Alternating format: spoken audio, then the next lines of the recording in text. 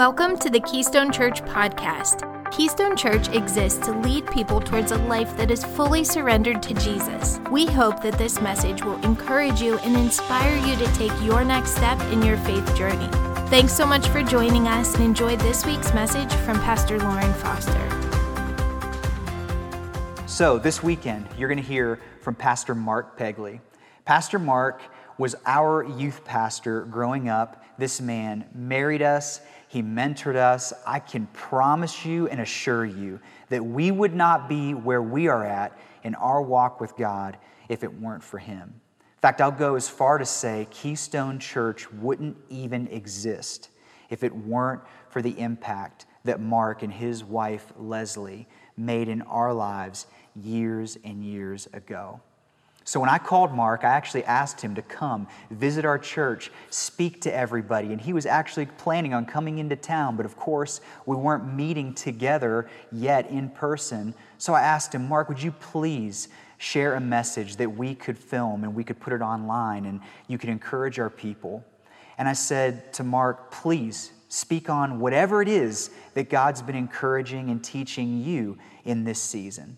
And one of the things that he told me that stood out, he said, Foster, as soon as the coronavirus hit, as soon as all of us went into quarantine, he said, the Lord was really starting to teach me on what it means to be grateful.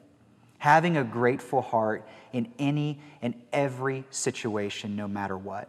And he talked about how while all of us have gone through this quarantine, it's all been difficult, all of our stories are unique, but he said it's so hard at times to remain grateful to the Lord in the midst of difficulty in our life. And I think coming off of a series where we talked about joy, Mark's message will encourage all of us to keep perspective in and throughout the season that we've all been walking through. But before you hear from him, I do want to tell you, as a pastor, my heart this past week has been incredibly heavy. I've been moved in so many different ways because of all the tension, all the hurt, and all the pain that is running throughout our country right now. All you have to do is flip on the news, scroll through social media, and we can see the hurt and the pain. And let me just say, if you're not convinced already, we need the hope of Jesus right now more than we ever have before. And I want to tell you that next week, Lauren and I together are going to speak a very specific message to all that's happening in and throughout our culture right now.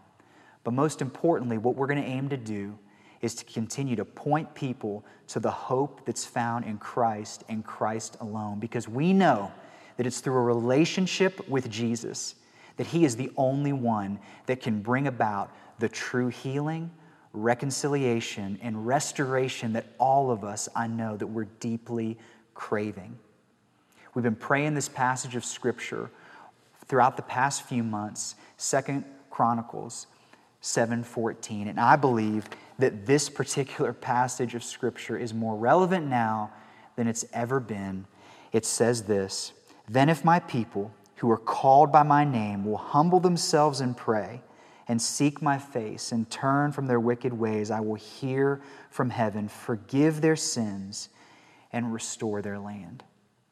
We need the healing that only Christ can bring. Before we hear from Mark this morning on how to have a grateful heart and a grateful perspective, I'm going to pray for our country, our land, and the healing that only Jesus can bring.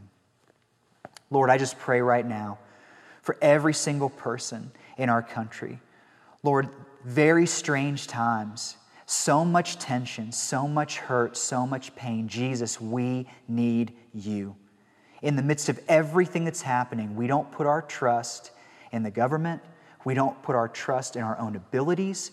We don't put our trust in any outside source. We look to you and you alone. Jesus, you are our hope.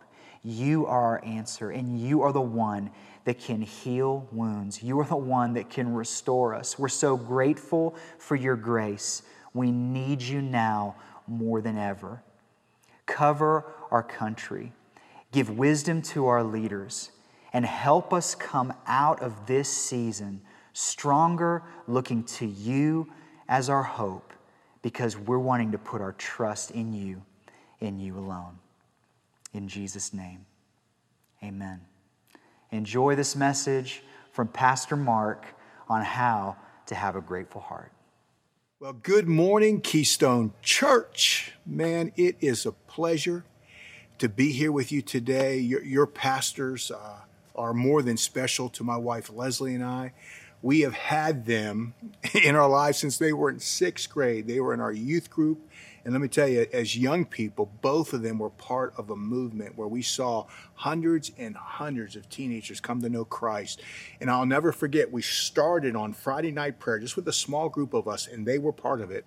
And we would pray for hours for the salvation of their generation. And then they helped us lead that all through their teenage years. And then we saw them go into ministry, and Lauren go to Bible school, and then ministry. And then we've watched them just grow and mature all of these years. And I got to say, I cannot be more proud of this young couple. And then to put the icing on the cake, they move to Steeler country. Come on, Jesus. I grew up in Newcastle, Pennsylvania. We are Steeler fans. And the only thing I'm asking of them, I'm pulling in all my chips. I'm saying, you got to invite me at least to 3 or 4 games a year to come watch my Steelers play. But anyway, I need to jump into this today. Today, we're going to talk about the grateful life. You know, in America and as Christ followers, now I know there's been a lot of craziness going on, but the truth is we have a lot to be thankful for. Psalms 118:1, I love this verse because it says, give thanks to the Lord. And here's why. For he is good, that never changes, and his love endures forever. I need personally to be more grateful. So what I did is I did a little bit of research, and this is what I found out, that being grateful, many experts say, it's the value that unlocks so many positive qualities or values in people. For instance, being grateful makes you a generous person. Being grateful makes you encouraging. Being grateful unlocks thankfulness in you. Being grateful unlocks so many positive attributes in us and value in us. For me, anyway, I've been praying, God, transform my heart. So I want to look at a very interesting story in the book of Luke, chapter 17. And it's talking about these lepers that had encountered Jesus, and Jesus did something special in their lives, and it really shows us how we can get to the point that we're not grateful for the good things that happen in our lives. Let's go ahead and look at this in Luke chapter 17. It says, now on his way to Jerusalem, Jesus traveled along the border between Samaria and Galilee. As he was going into the village, 10 men who had leprosy met him. And they stood at a distance and they called out in a loud voice, Jesus, Master, have pity on us. Now, it's real easy to read by that, and go, yeah, and just keep on going. But we got to stop there because you have to understand how deep this goes for those lepers. Leprosy today is known as the Hansen's disease. Actually, it's a disfiguring illness that it causes all of the nerve endings to die. And in that culture, in Leviticus 13, it tells us how they treated those that had leprosy. And what they had to do in that culture, well, one, they had to tear and rip their clothes so people could tell from a long way off that they were lepers. They also had to keep their mouth closed if they got anywhere near people because they were afraid of someone else getting the disease through them speaking, and they weren't even allowed to keep their hair neat. I mean, you talk about a bad hair day, they had a bad hair life. Now, I'm not sure why. That's just what the Bible says. And they always had to cry out, unclean, unclean, when anyone was approaching them or they were approaching anyone else. It's like my wife, after a workout, I'm coming home. She always makes me cry out, I stink, because, she just has a hard time keeping her hands off me. But that's a whole other topic. But a leper, now think about this, had all of this pressure, and then just think about the rejection. Not able to hug, not able to touch people. They had all this going on, and on top of that, their body was literally oozing with sores. I mean, to the place where fingers were falling off, eye sockets out. If you ever watched The Walking Dead, it would be a great example of what they were dealing with. So when they saw Jesus And they heard about his miraculous work and healing. I mean, when they were like, we can have a shot at a normal life again. So when they're crying out, Jesus, have mercy on me, I mean, they're shouting it, as loud as they can. So let's jump back down in verse 14 now of chapter 17. So when Jesus saw them, he said, go show yourselves to the priest. And as they went, a miracle from heaven happened. The Bible says they were cleansed. Now, just quickly, I want you to remember, how many were there? There was 10, right?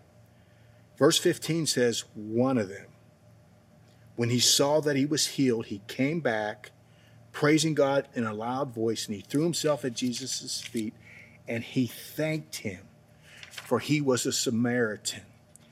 Back in that day, there was racism as well, and the Jewish and Samaritan people did not like each other, so it took this gratefulness and to a whole new level. So in verse 17, Jesus says this. He says, were not all 10 cleansed? Where are the other 9? Has no one returned to give praise to God except for this foreigner? 10 lives were miraculously transformed. I'm talking going from no hope back to hope of a normal life, living with their families again. But only 1 out of the 10 came back with a heart of gratitude.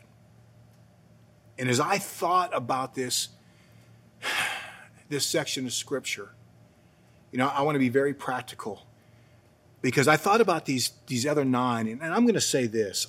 I really think they were thankful. But I think they do what we may do sometimes. They think, okay, well, I'm going to go show myself to the priest first before I go back and thank Jesus and, show it to my family. Then I'll come back and show my thankfulness, show them how grateful I am. But then life hits. I mean, I think all of us can relate to that. I have committed, because of all of that in my life, and as I studied this out, I've committed to God. If there's going to be one that's going to come back and say thank you, it's going to be me. 1 out of 10, 1 out of 100, it is going to be me. I want to live with that heart of gratitude, and I believe you listening today want to as well. So what I want to do is I just want to take the next few minutes, and I just want to talk to you about just 3 thoughts on how to live this grateful life. Number 1, you can write this down if you're taking notes. Every good thing I have comes from God. James 1:17 says every good and perfect gift is from God above. I've had people say, no, Pastor Mark, I've earned that. I've done that. I've worked hard. And there's truth to all of that. Yeah, you have. You've been a good steward of what God has given you, but never forget this. You have to understand, every place where you succeed, you're succeeding with the gift that God has given you. He is the giver of all good things. You can see it throughout the scriptures. I think of guys like Noah.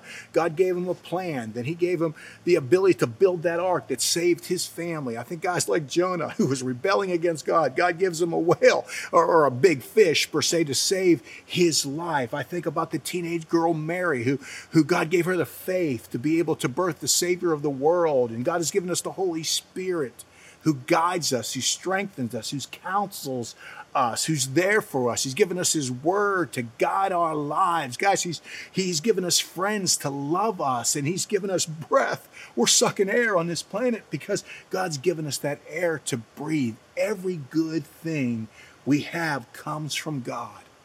And we need to understand that God is completely good. He is constantly good. He is unchanging good. God will never not be good. God cannot be less than good. And when you embrace this and embrace the fact that every good thing, every gift you have comes from God, it changes our view and our attitude. Number 2, to live this life of grateful, we need to do this. And I will not let what I want rob me of what I have. Let me say that again. I will not let what I want rob me from what I have. I don't know what you want, but I know a lot of people. I want a better car. I want a bigger house. I want more clothes. I want this. I want that. I mean, it goes on and on. But Solomon said something I thought was so wise, and actually this really helped me. He said in Ecclesiastes 6:9, he says, better what the eye sees. In other words, enjoying what's available already to you than the roving or the wandering of the appetite. One translation says it like this: enjoy what you have rather than desiring what you don't have. Just dreaming about nice things is meaningless. It's like chasing the wind. Think about it. What you have is better than longing for something else to make you happy. One person said, whenever you adopt gratefulness, it turns whatever we have into enough. And that is so good. What gratefulness does, it turns what's before us, like our reality, into enough, and then we recognize how blessed we are. But what is crazy, you got to hear this and never forget this. It's not happy people who are grateful. It's grateful people who are happy. Think about what we have to be grateful for. Almost every one of you watching me today, if you want to, you can go home today and you can have 3 meals. You can have 4. Some of you will have 5 with a few snacks in between. I encourage you to lean it down a little bit, but you can. Every one of you can basically pay someone at some point to actually serve you and cook you your food. Every single one of us have a bed to sleep in. We have clothes to wear. Most of us have shoes, at least one pair of shoes, when over half the world doesn't even have a pair of shoes to wear.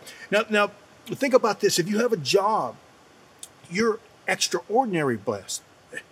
Because if you make minimum wage, you are making approximately 32 times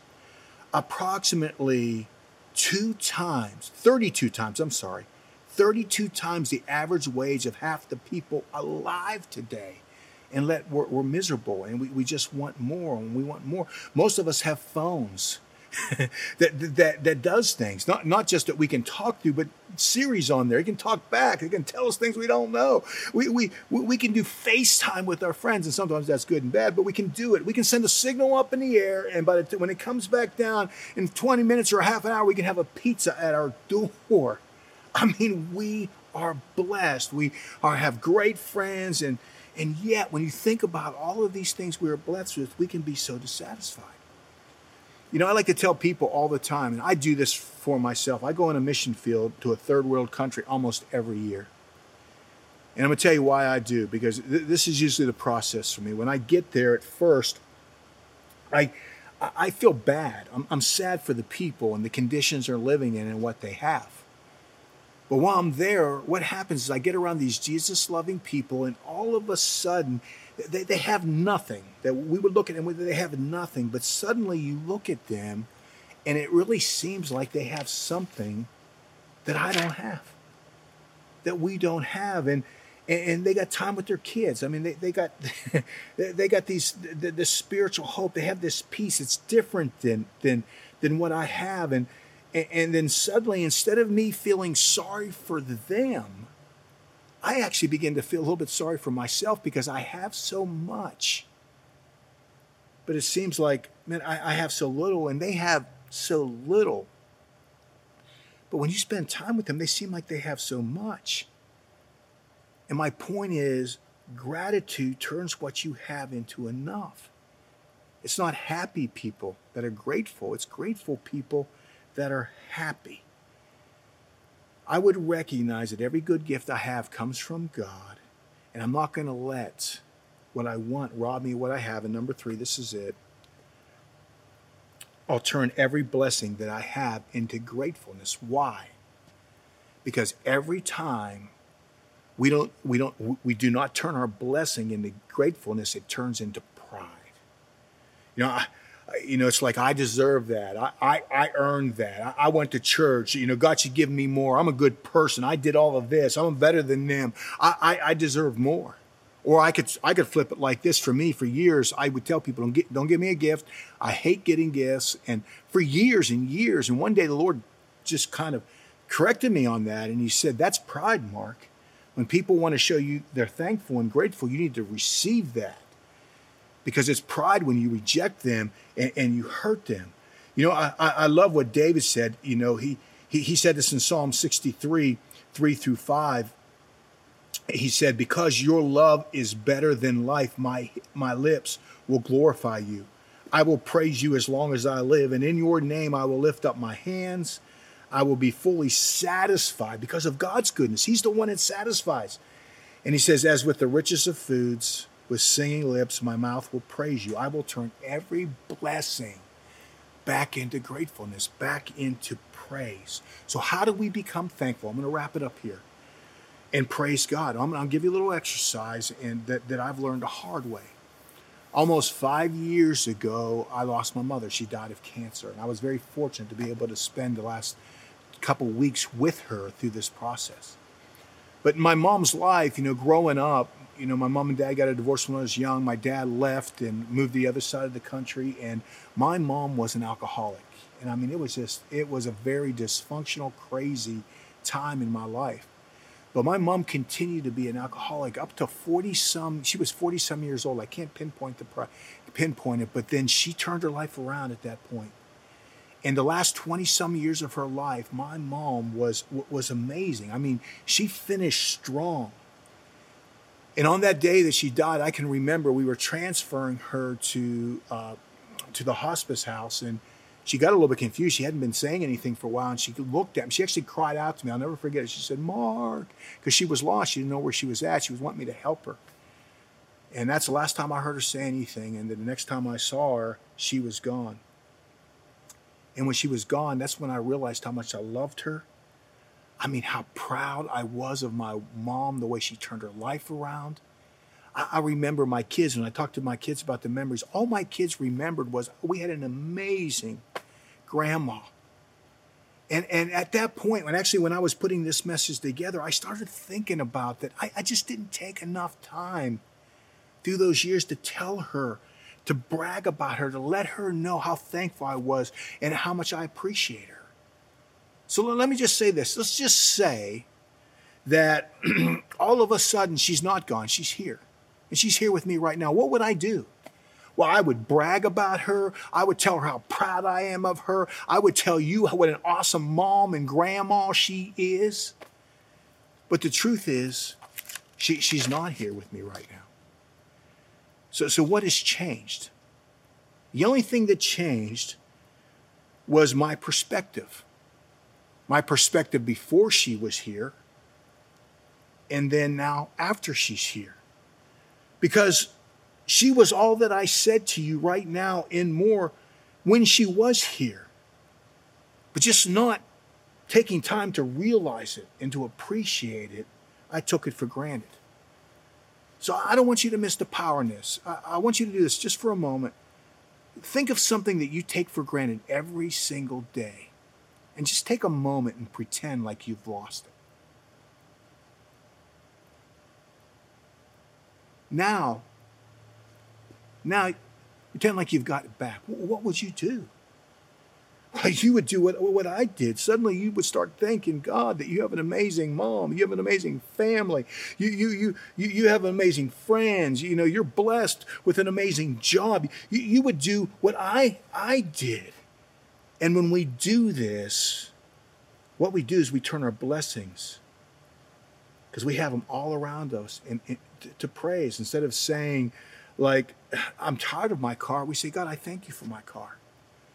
Instead of saying, like, oh, I'm tired of my house being a wreck, we say, like, oh, God, I thank you that I have kids and I have a spouse and I have the blessings that make my house a wreck.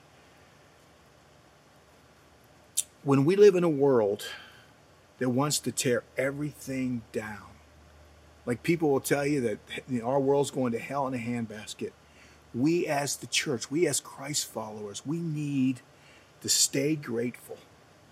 Because one thing that never changes is that we serve a really, really good God. And he never changes his mind about us. We have so much to be thankful for. I love what David said in Psalms 103, and I hope this becomes the cry of your heart this week. He says, let all that I am, he's talking from the depths of his heart, he says, praise the Lord. May I never forget the good things he does for me. He forgives all my sins. He heals all my diseases. He redeems me from death, and he crowns me with love and tender mercies.